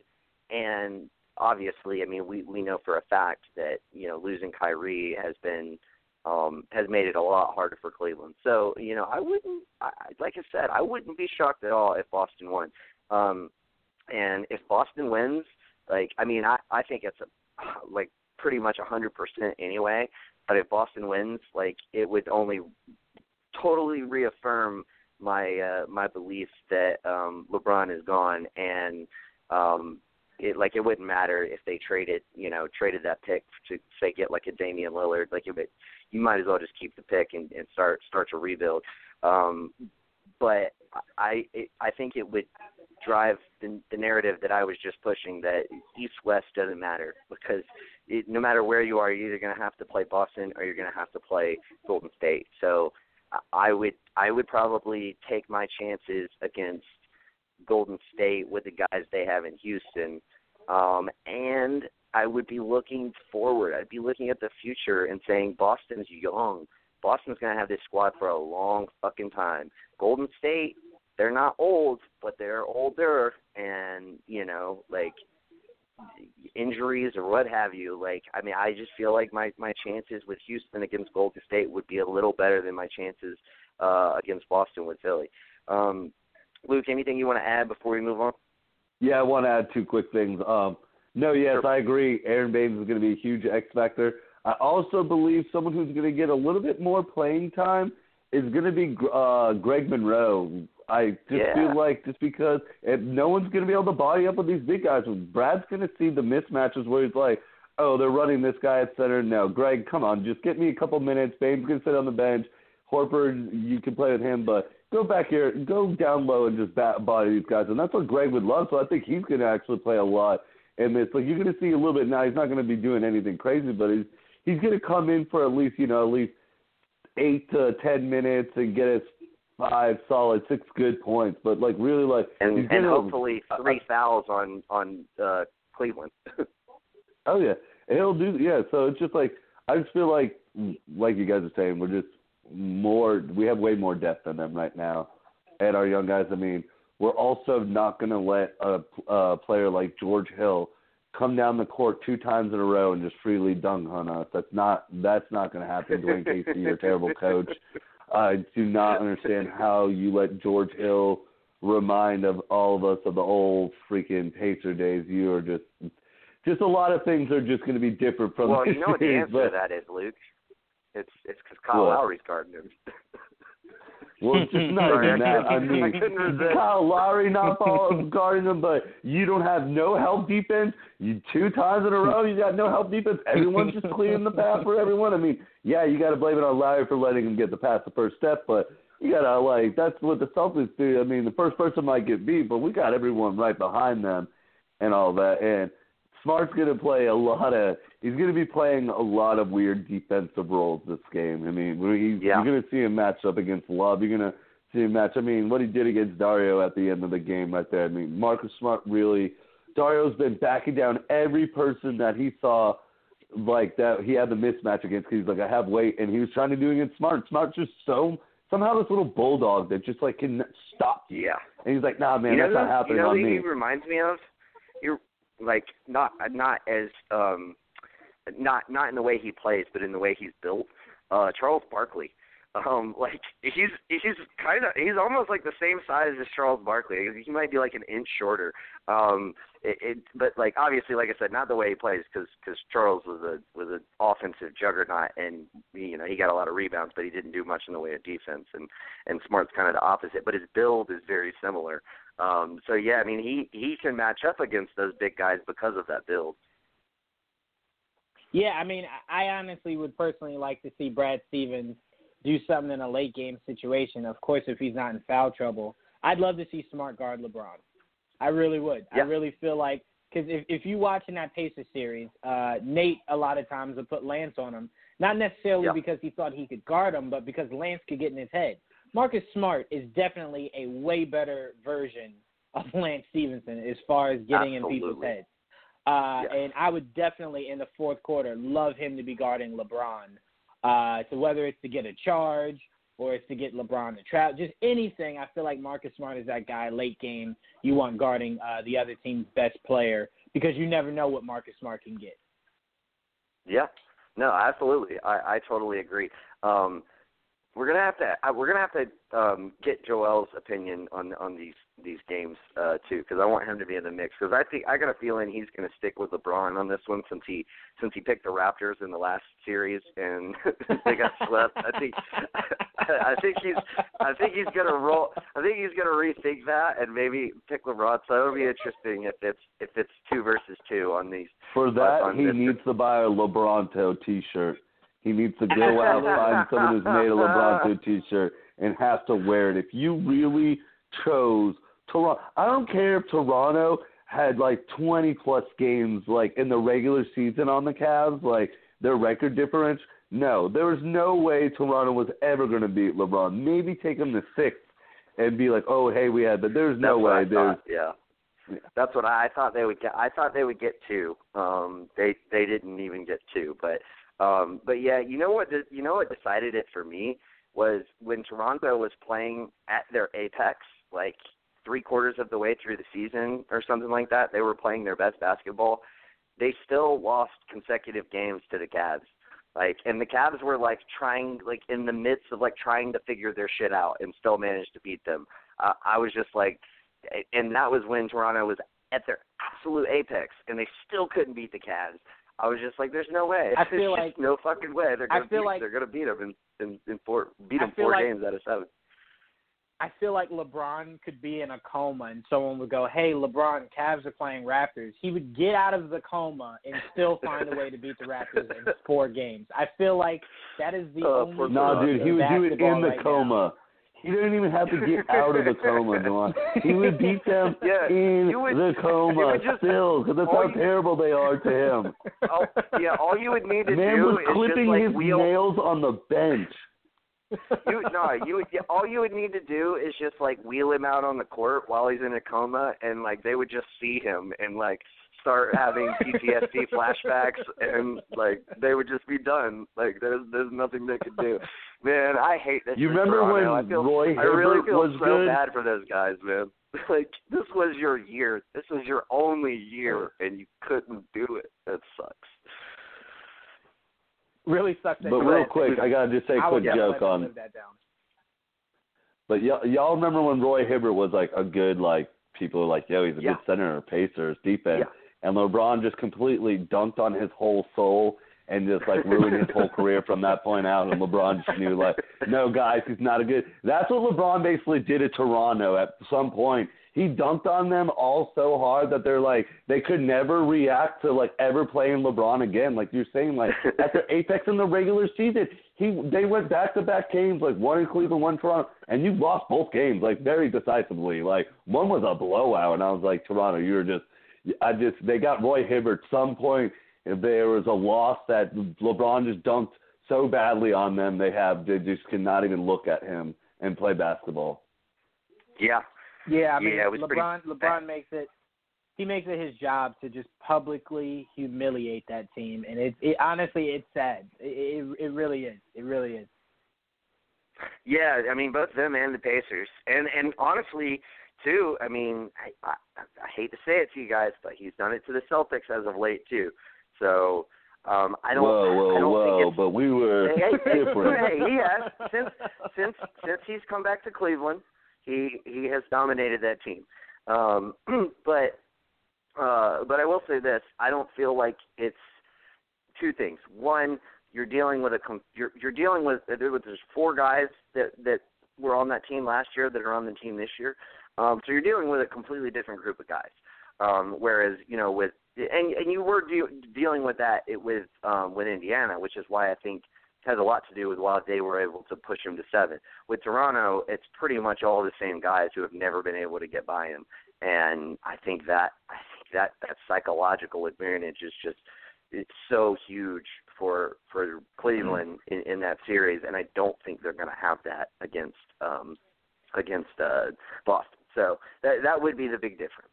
But anyway, let's move on. We got to preview the Western Conference Finals. So the Warriors and the Rockets both closed out a second-round series in 5 games against their respective opponents, and they're set to play each other in the Western Conference Finals. I don't really want to spend too much time talking about those respective series. I mean, we pretty much just know the Warriors are better than the Pelicans, and the Rockets are better than the Jazz. I mean, they both won those series pretty decisively. I think the Warriors were a little more impressive in their victories. But nevertheless, like looking forward, we got the series that we all thought we were going to get, Warriors, Rockets. Who do you like in this series and why, Luke? Okay, so well, I'm gonna go Golden State, even though the way Houston's playing, and I feel like the way that they could play and everything, just how they can shoot the ball, and it's just gonna be an all-out, just who can outscore each other. But I just still think Golden State's just the all-around, just has the better team. They're just gonna have the better players.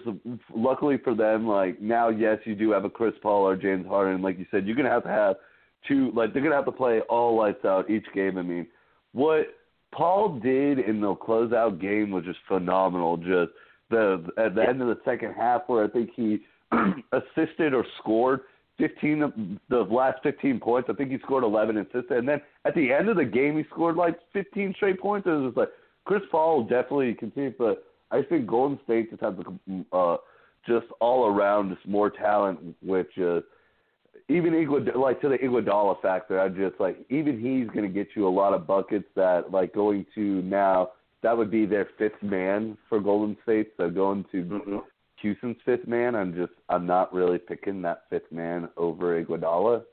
So I just think Golden State's going to have the advantage. I definitely would. I like Houston's depth way more than I like Golden State's. It's just the top, the top tier of their talent is just better. But anyway, go ahead. But I just think, Houston have home court advantage. Like then again, I think I'm going to go with the Golden State factor that they've been there before. But it's almost like how would I want to go with the Celtics, like how I say they're going to go to 7. I think this is going to go to 7. I think no team's going to really win in 6 and all that. Unless somehow Houston just falls apart very quickly in front of us and we're like, oh, okay. But I don't think it's going to happen. I think Houston's actually a really good team and all that. So I think it's going to go 7. I'm just going to go with just Golden State, been there before and all that. But then again, Houston could win it. They just the way that they play, their team system really works. They're pretty good at defense. They're not great. They do have a lot of. I think Bama Mute coming back is a huge advantage for them defensively. They've needed that. So it's just like you have people. So I think in the end, Golden State will win it just because you got Kevin Durant, Steph Curry, and Klay Thompson that all can figure it out for you. That have been there, done that. So I think that's it's like Draymond Green saying Golden State's mindset the whole time has been like, yo, dude, we just want to win another finals. We don't care about any other team. And so Rockets this whole year is like, we're going to get to the Western Conference Finals and we're going to beat Golden State. That's been their big goal. It's just it's mindsets are just completely different right now on the two. So I just think Golden State's just going to somehow sneak it out. Yeah, and I definitely think Golden State is definitely looking forward to this series.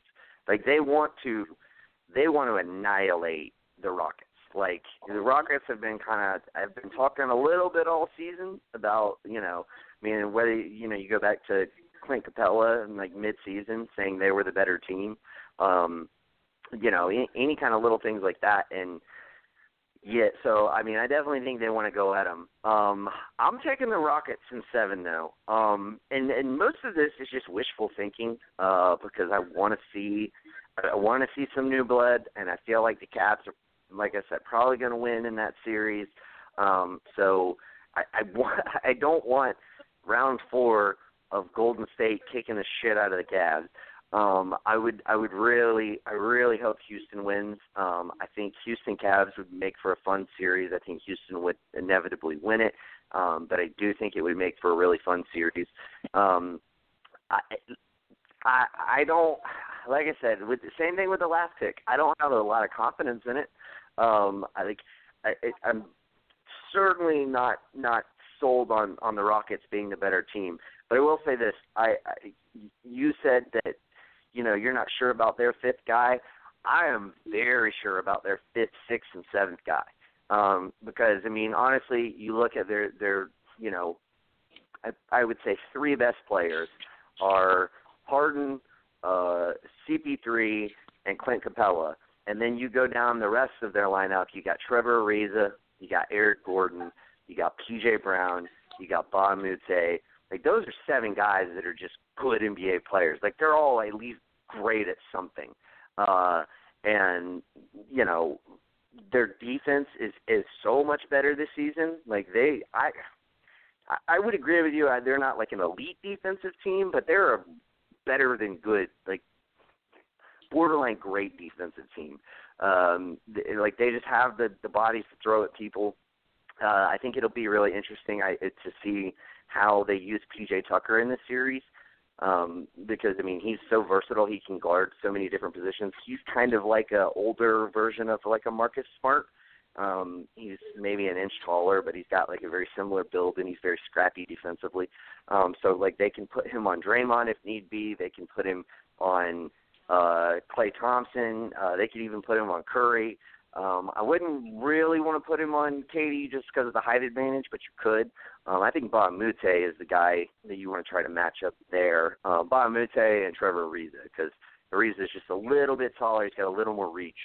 And you know, he's not quite as strong as Tucker, so you might as well take advantage of Tucker's strength against a guy like Draymond. So that I think that'll be very interesting to see how that kind of plays out. I don't think there's an innate coaching advantage. I think D'Antoni is one of the best coaches who hasn't won it all yet. I think that would be the only knock on him, is that he you know, his teams have never been able to win it all. But I wouldn't say that any of his teams have ever been favored to win it all. I mean, the Suns teams were really good, but it's tough for me to remember back that far. But I don't feel like they were ever they obviously were the one seed for several seasons, but I don't feel like any of us really thought that they were going to win it all against, you know, the Spurs. Like that's just, you know, you're going against Popovich. So like, yeah, I don't know. But I'm gonna go with Houston. I'm gonna stick with my guns. Before the playoffs started, I said Cavs and Houston, and then I wavered a little bit when Philly played so well, and I was like, fuck it, I'm going with Philly, and that ended up costing me. So I'm going to go back to what I originally said, and that's going to be Cavs and Houston. But Juwan, I have one quick thing, real quick. Oh, sure. Can I go one quick thing? I'm sorry, Juwan. No worries. The only reason so I've been the whole time I've been Rockets, Celtics, because, you know what I mean, I've been with you. I think the Rockets have a better bench. The Golden State's bench this year has just been skeptical to me in my mind. They've not been the Golden State bench we've been used to, and that's why. But what really changed my mind, and it was my buddy, and I went back and kind of watched the game and all that. I'm sorry, but that loss in Houston to the Jazz is just really big in my mindset. Sure. They showed a lot. Wow, you're supposed to be Houston that, you won all these games and all that. You cannot be losing. Like Golden State, yeah, you can lose on the road. That's fine, whatever. They just must out a win. But that loss, I went back and watched it, kind of watched the game, and, what the Jazz was able to do, I'm like, man, if the Jazz was able to do this on your own home court, I just didn't see it. And that's why I'll go, the Fifth. Houston has just a complete, better bench right now, but I'm just meant, mindset been there right now. Iguodala has been an MVP. He's just been in these situations before, and I'm just saying, situational wise, I would choose. I mean, you have three of the best. Draymond's I hate him, but he's just Draymond, and then you got Iguodala. So, but that's the reason I hopped on, because I've been with you the whole time. I was Houston Celtics, but it was just rethinking and really watching that game and just seeing what the Jazz were able to do. I just was completely that's why I was just okay, and now I'm giving back the edge to Golden State, even with home court advantage, because I think in 7, if you lost that game, which is in 2, I think you could lose a very pivotal Game 7 game in your own arena, just because Steph, Clay, or Durant went off, or 2 of them went off on you in the fourth quarter, and it was just there's nothing we could do. It's a high-scoring game. It's a 123. 116. We try to keep up with them in points, but these guys are just ridiculous what they were doing at that moment of time. Yeah, I mean, and I feel you. My gut tells me to pick Golden State, and I even said this after their Game 1 against the Pelicans, when they just annihilated the Pelicans, who had just swept the Blazers. I felt like like it made me sick because I was like, God, nobody can beat them. They've been fucking around all season, but when they want to play, like nobody can beat them. But I'm just gonna die on my hill, man. Like I picked the Rockets. I'm gonna fucking stick with the Rockets. Like, and you know, I'll probably be wrong, but you know, I'm gonna stick with who I picked at the start, and I'm just gonna trust that, you know, both CP3 and James Harden can turn it on together, and that, you know, Klay Thompson kind of goes cold, and they kind of frustrate KD, and Draymond, you know, it's put into a situation where he's tested, and you know, he becomes more of a negative than a positive. You know, I mean, it's going to take the perfect set of circumstances, but I fucking made my bed and I'm lying in it.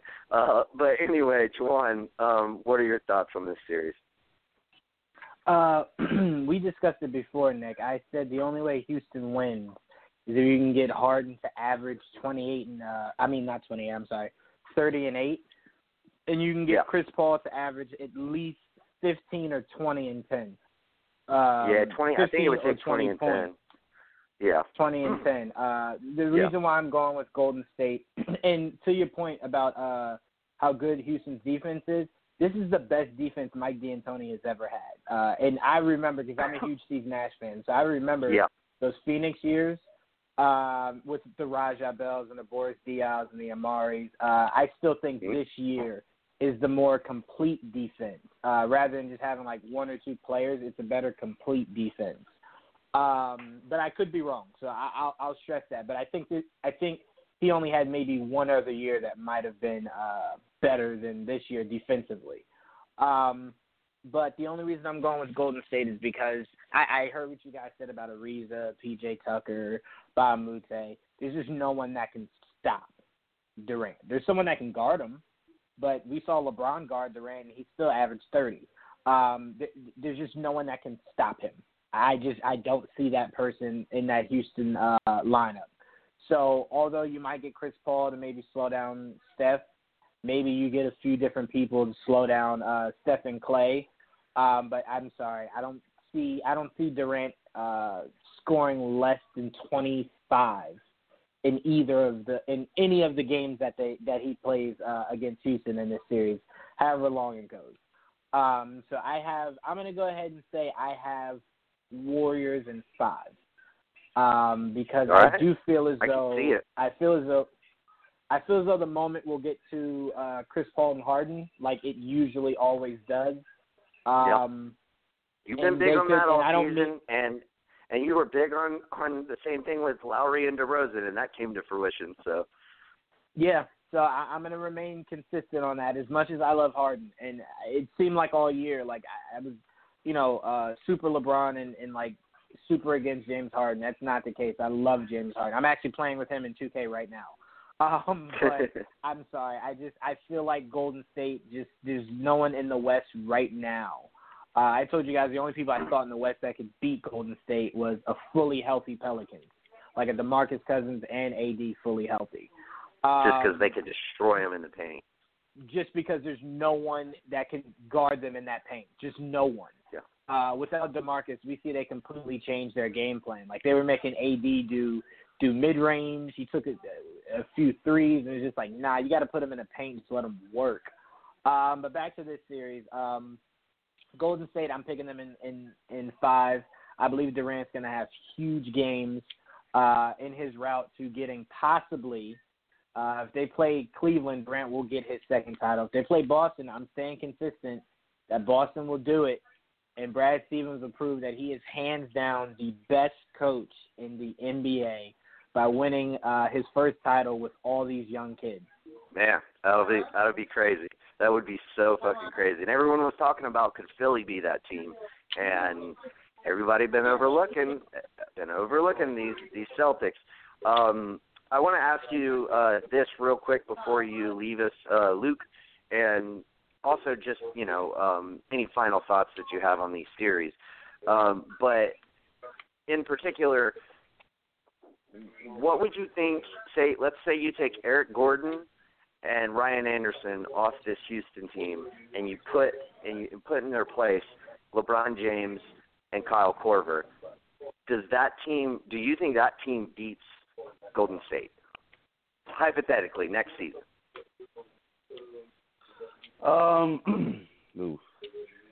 Yeah. I want to say no, just because I feel like Eric Gordon, what he means to that second unit, is just a lot, and LeBron just going to the first unit, so he's not really helping out your bench. And what Eric Gordon can do as a sixth man, I mean, he could have won it this year, but if Lou Williams was having so. But LeBron just being on any team, just being able to play with two phenomenal superstars, so you'd be matching 1 through 3 with the Golden State. Then now it's coming down to your 4. I don't know, man. Now, well, yeah, I would do it. I mean, essentially, LeBron would play the power forward, you would essentially have CP3, James Harden, Trevor Ariza, LeBron, and Capella with a bench of Kyle Korver, PJ Tucker. In my little scenario, in that 3-way trade, it involved Melo.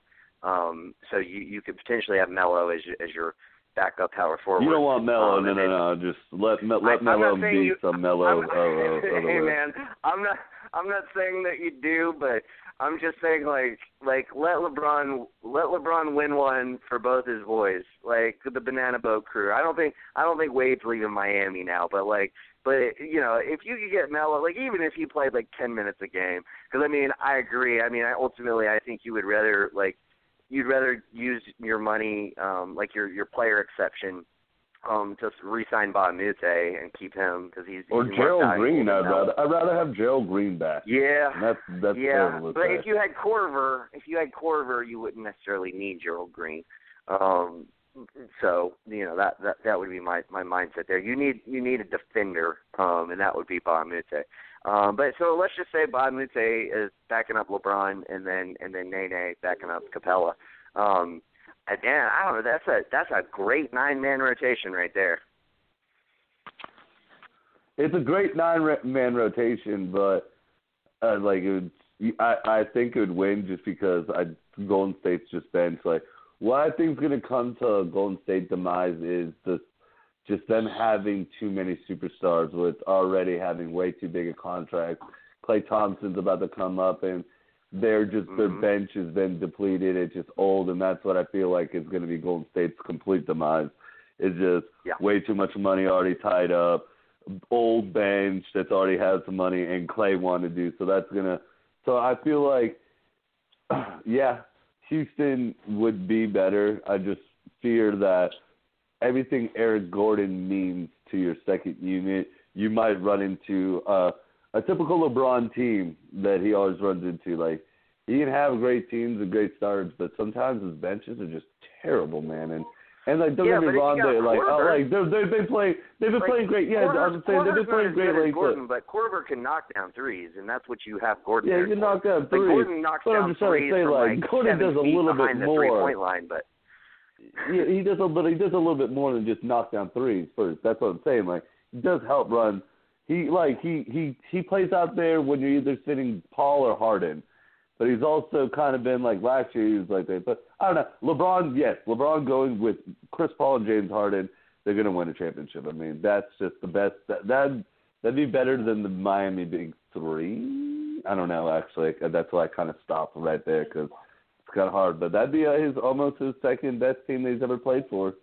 Play talent-wise with.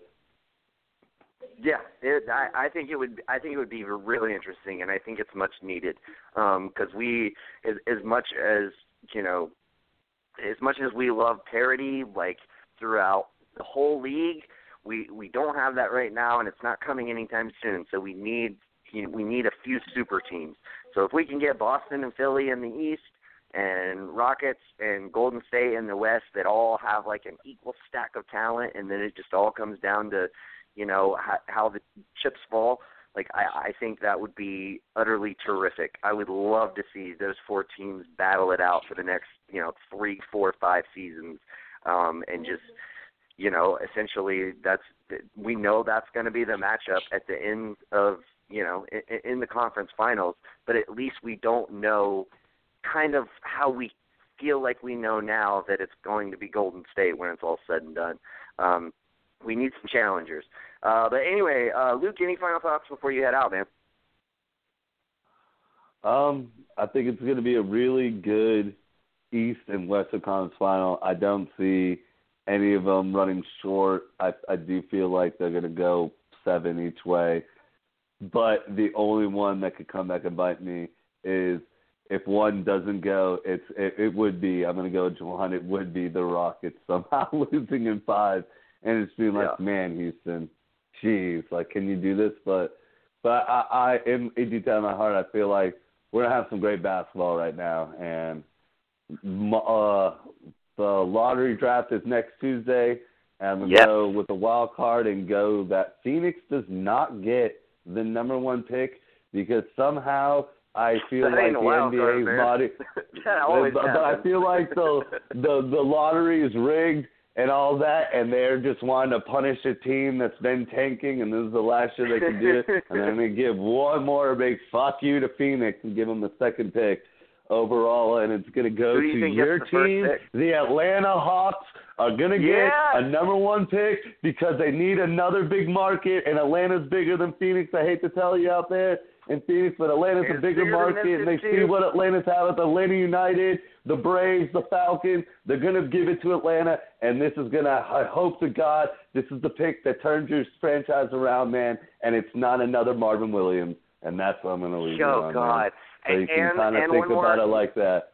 Or you do a Dominique Wilkins, because the last first pick you've had was Dominique, so you either going back to pay him or Marvin Williams. It's interesting. The Hawks have actually never had a number 1 overall pick. Dominique was drafted by the Jazz, and there was some weird behind the scenes stuff, and we traded for him. So we've never officially gotten a number 1 overall pick. So we deserve it, man. We deserve it, and we haven't been taking. We've been offering the NBA quality basketball for the last 10 years. We had the longest streak of making the playoffs, short of of course, the San Antonio Spurs before this year. So yeah, man, fuck yeah. I like where your head's at, Luke. Appreciate it, man. Appreciate it. But hey, until next week, man, I'm getting ready for this draft. I'm ready to see what we got, and I think we'll have a fun one next week with finally figuring out what our order is for all the teams. Indeed, yeah, the mock draft's going to be fun. All right, brother. Take care, and we'll see you next Thursday. Peace out, y'all. Peace, man. All right, Juwan. So let's. Do you have any more final thoughts on this Western Conference before we roll it back to a couple earlier topics? No, I just want to stick on the fact that I'm sticking to the fact that Golden State are winning 5. Okay. Hey, man, I don't think that's that far-fetched, honestly. I think me picking the Rockets is way more far-fetched. But, hey, man, like I said, I'm gonna stick with my pick, even if I feel like my gut's telling me differently. I wanted to get your opinion on this. So Dwayne Casey, he was voted Coach of the Year by a group of his peers, the National Basketball Coaches Association. Brett Brown, Mike D'Antoni, Greg Popovich, Nate McMillan, Quinn Snyder, Terry Stotts, and Doc Rivers all also received at least 1 vote. Brad Stevens didn't get 1 fucking vote. What the fuck is up with that shit? Well, I mean, listen, I'm not shocked. I told you how, to this day, I'm livid that year Melo got the Knicks 50 wins. He got 1 measly vote. 1. And that was possibly the best basketball all around, offense and defense, Melo has ever played. But no, it just goes to show you that your peers, I guess, view it differently. I mean, like I told you guys when I picked Dwayne Casey that one time we were picking midseason awards. I said it was our third quarter awards, and I picked him too, and they were on a roll at the time. Like they were, right, but they fell off at the end of ahead. the season. They came back down to ground. Right, but at that point, it was just like, think about this. They were starting the year. Cavs, before they even played a game, had Isaiah. You know, he was going to come back later on, but that team looked stacked. Boston looked stacked. You know, a couple other teams looked a lot more promising than the Raptors. So for Dwayne Casey, and this is with the mindset of before anyone had ever dribbled the ball to start the season, everyone just looked better than the Raptors. They just did. Like, the Raptors are coming into the season with a bunch of young guys. And I went back and looked. I had them fifth. Right. So you had them at fifth. I'm pretty sure I had them super low just because I hate Kyle Lowry. But I think I want to say you had them fourth. I think you had them fourth, actually. That sounds. But maybe you were. Maybe that was Joe Allen. Maybe you had them fifth. I probably had them lower than that. But again, no one really thought the Raptors were going to be able to do anything, regular season or playoffs. So for Dwayne Casey to take that team that looked like it was middle of the road at best and lead them to a number one seed, yeah. I mean, I definitely see how the other coaches would see that and go, yeah, I give it up to this guy. I mean, Brad Stevens for majority of the season had Kyrie. And I think everyone already sees him as possibly the best head coach in the league. So I think that what impressed them about Dwayne Casey more was not the level of difficulty, but just no one believed in them. Like, the guys who voted for Dwayne Casey probably didn't think Dwayne Casey was going to be the number one team in the East. Yeah, so, I mean, I get that, but here's my thing, though, Juan. Yeah, here's my thing. And Luke kind of echoed this sentiment earlier. Like, whatever. It's it's not even the official coach of the year. So, you know, I mean, there's that. I mean, we're going to get that later. But nevertheless, it's whatever who wins. It doesn't matter.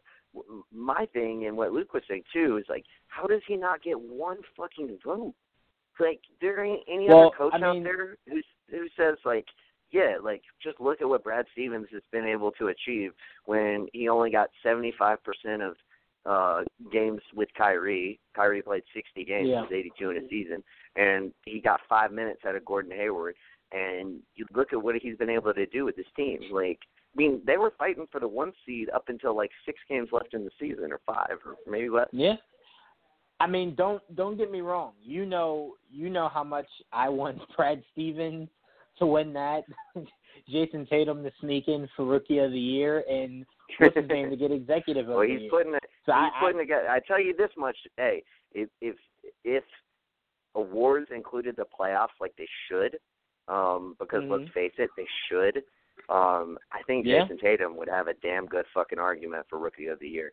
But because it's regular season only, it's going to go to Ben Simmons, maybe Donovan Mitchell, but I doubt it.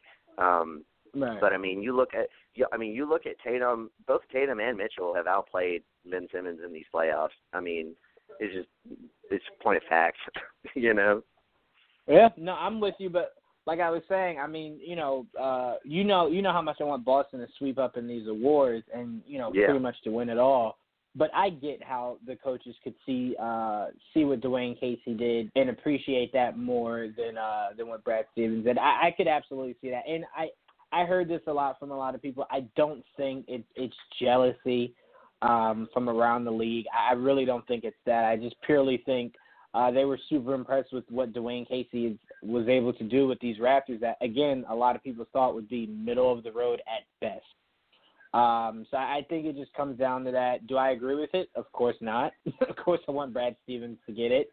But part of me and a little bit of you thought at some point this season Dwayne Casey deserved a nod at Coach of the Year. So I'm going to hang on to that idea and not really hold the playoffs against him because, like you told me, the voting takes place before the playoffs are over.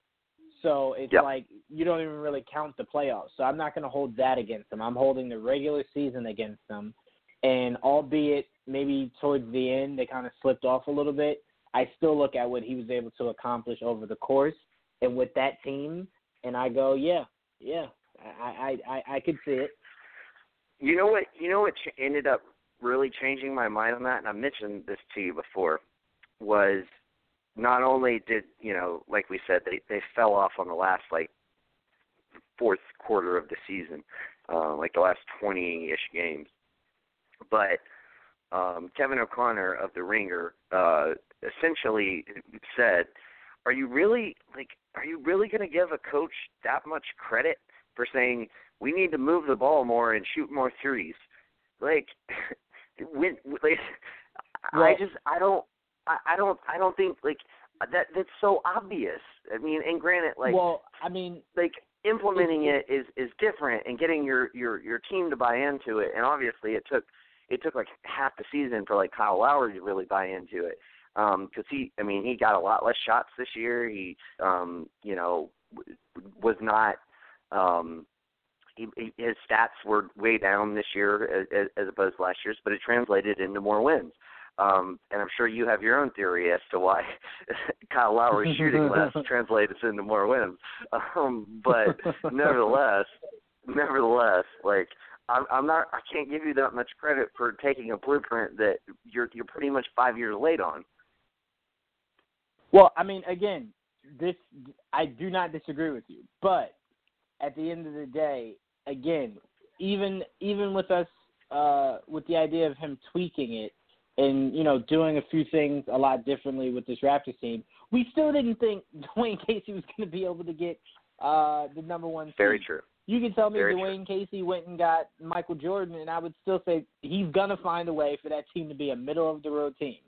So the fact that he was able to implement a new scheme, a new plan, get his guys to buy in, and then for it to succeed and translate to regular season wins in the number one seed. Again, I can see how that means something. And you know what's funny? The number one seed came back to bite him in the ass because Cleveland got the 4 seed. If they had been the 2 seed and they had to play Philly, I would have given them a chance. I would still take Philly, but they would have at least won a few games and had a chance. You know what's funny? I actually think it's a lose-lose for them, because I remember I told you, if you're Philly, you're not concerned about having to play the Raptors. I honestly, and this is, again, no, this is not me trying to be funny about this at all. I really think the Sixers could have swept the Raptors. I really do. Because I don't see Valanciunas. I don't see Dwayne Casey creating schemes to make Embiid uncomfortable. On Embiid would be, oh my God, that would have been nasty. You're right. That's my biggest thing. You're right, and Rocco could have guarded DeRozan, and you'd have Ben Simmons on Lowry, and you're probably right. I wouldn't go so far as to say they get swept, but the Sixers probably would have won that series too. I don't know. I tell you what, we all thought Embiid would have one of those huge games to keep this series going. I guarantee you Embiid has at least 3 of those games in that series. Probably. Yeah. No, I would say definitely. I just don't know if it would be in 4 games is all I'm saying. But anyway, off season. We got about 8 minutes, a little less. Off season. What do you want to see happen? Just in a nutshell. With anybody. Start with my Knicks and just go. What 1 or 2 things do you really want to see happen in the off season? Well, Joakim Noah not be on my team. That's one. Good luck with that. The Knicks to actually like I said earlier this year, you might be able to trade him for Chandler Parsons. At least Chandler Parsons can play the. He costs you more money though. But at least he can play the 4 while Kristaps, because Kristaps probably. There was a report that came out a couple days ago that said Clyde Frazier came out and said that he would be surprised if KP plays a game next season. Which honestly makes sense to me. Not just him, our idiot owner Dolan came out and said he's not sure if Kristaps will play. And it's like, hey, remember this, dude. The only reason people would spend money to come see the Knicks is for the idea of Kristaps. So right. quit saying so that. You shouldn't say that before that. season ticket holders purchase their tickets. Yeah. Yeah, you because got I'm like, wait a minute. Point. I don't think. Yeah, because I'm like, wait a minute. Fizdale would be rebuilding. I feel like Madison Square Garden's kind of like Chicago, though. Like Chicago had the best attendance all season, and they suck. So like I don't know. I don't know where MSG ranks in that list. But I feel like MSG is never going to have a problem really selling tickets. They won't. But nevertheless, I do get your point. But no, I mean, let's just talk about the Knicks here for a second. Okay. We got about 5 minutes. And I know you always want to talk about the Knicks. So what do you think the Knicks should do next season? Let me say this. If you didn't have to give up too much, would it be worth trading for Kemba? You get Kemba. We're going to assume you don't have KP next season or you don't get him back till late, so you're not a playoff team. But you get Kemba. But if you trade for Kemba, you have to give up something for him. And then you're faced with the position of, again, Kemba's going to win you at least 10 games.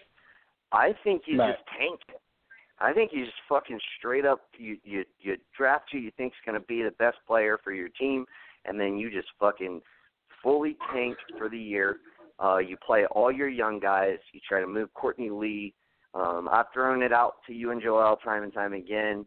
Like when Paul George leaves, you say, hey, we'll give you Courtney Lee, OKC straight up for Abrines and Singler because they're both expiring, and then we open up cap space in 2019. I honestly, I really do. I think you just do that. You draft a wing, whether it be Miles Bridges or Mikal Bridges, or even Kevin Knox. Like you draft, whoever's available at 8, and just play your young guys, tank, get another top pick, bring him in, try to sign somebody big in 2019. And get KP healthy. But what do you think? I mean, would you go after Kemba? Would you want to try to get Kemba even if it cost you, say, 5 spots in the lottery? See, that I don't know. If you're telling me if you're telling me Charlotte would do Kemba for Frank, I would do that. I would do that in a heartbeat. Only because I think our best chance of attracting free agents is for them to see that we're trending upward. And I think if you're showing free agents that all you're doing is going out and getting younger and younger, they'll kind of go like, all right, it worked in Boston, it worked in Philly, but you have totally different players and coaching going on over there. As much confidence as I have in Fizdale, we have to see what he's able to do, and I can't judge his first year. I'll never judge a new coach's first year. You just came into a heap of mess, and now you have to sort through it. But if I'm them, I would trade for Kemba, and what I would do is I would try to shoot for the playoffs, because if with Kemba and let's say whoever this draft pick is, if this draft pick can be like ready to go now, I don't know, because you guys know I'm not that big into college basketball. But if they can do that, let's say the Knicks made the AFC, they get knocked out in 4 games. If I'm a free agent, I would go, I could see me entering that with Kemba and Kate and Kristaps coming back. We could maybe make some noise. If I'm the Knicks, I have to look at it like that, because one of the things Fizdale said is they want to make people afraid to play in the Garden, and they want to be able to attract free agents. So if you just keep let me throw this out there. Go ahead, I'm sorry. If you trade for Kemba, we have several players that are going to be free agents in 2019, and essentially the Knicks wouldn't have the cap space, but you have several players with player options who could opt in and request a trade to the Knicks. A player that has been thrown out there who wants to play in a big market is Kawhi Leonard. If you trade for Kemba, and then you show that you can play well, you get another young prospect, you trade off Courtney Lee, maybe you find yourself in a situation where you can package something for like a Kawhi Leonard or a Jimmy Butler, and then you're looking at, say, Kemba, Tim Hardaway Jr., one of those wing players, KP, and then you re-sign Cantor, or figure out what you want to do for center. That's a pretty damn good team. Right. So I mean, I can see that. I can see that. I honestly kind of think maybe you just tank this season though, and then you just straight out, like, you clear cap space, and then you just sign Kemba in the next season. Because he'll be a free agent. When is Kemba's contract up? Next year. He's got one more year left in the one more year. 2000. I would rather if we can rent him in the offseason. Like, if we could trade Frank for him.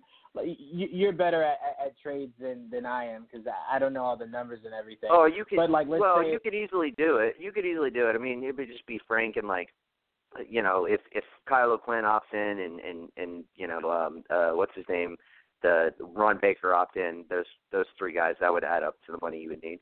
We got 30 seconds to be Perfect. quick. Okay, so if we could do that, I would like to rent Kemba and then try to make the play for Kawhi, sign Kawhi, and let Kemba go, and then use that money to maybe go after somebody else. That would be the biggest thing I would want to do, because I would love to keep Moutier and Trey Burke as my guards going forward. Interesting. But before I hear you. We gotta go. All right. Join us on next Monday, 9 o'clock for the next episode of Full Court Press. Sunday, 5 o'clock, 8 o'clock. I don't know what fucking time it's going to be, but Geek Vibes Live will be on at some point on Sunday. So join us then. Until then, peace. Peace.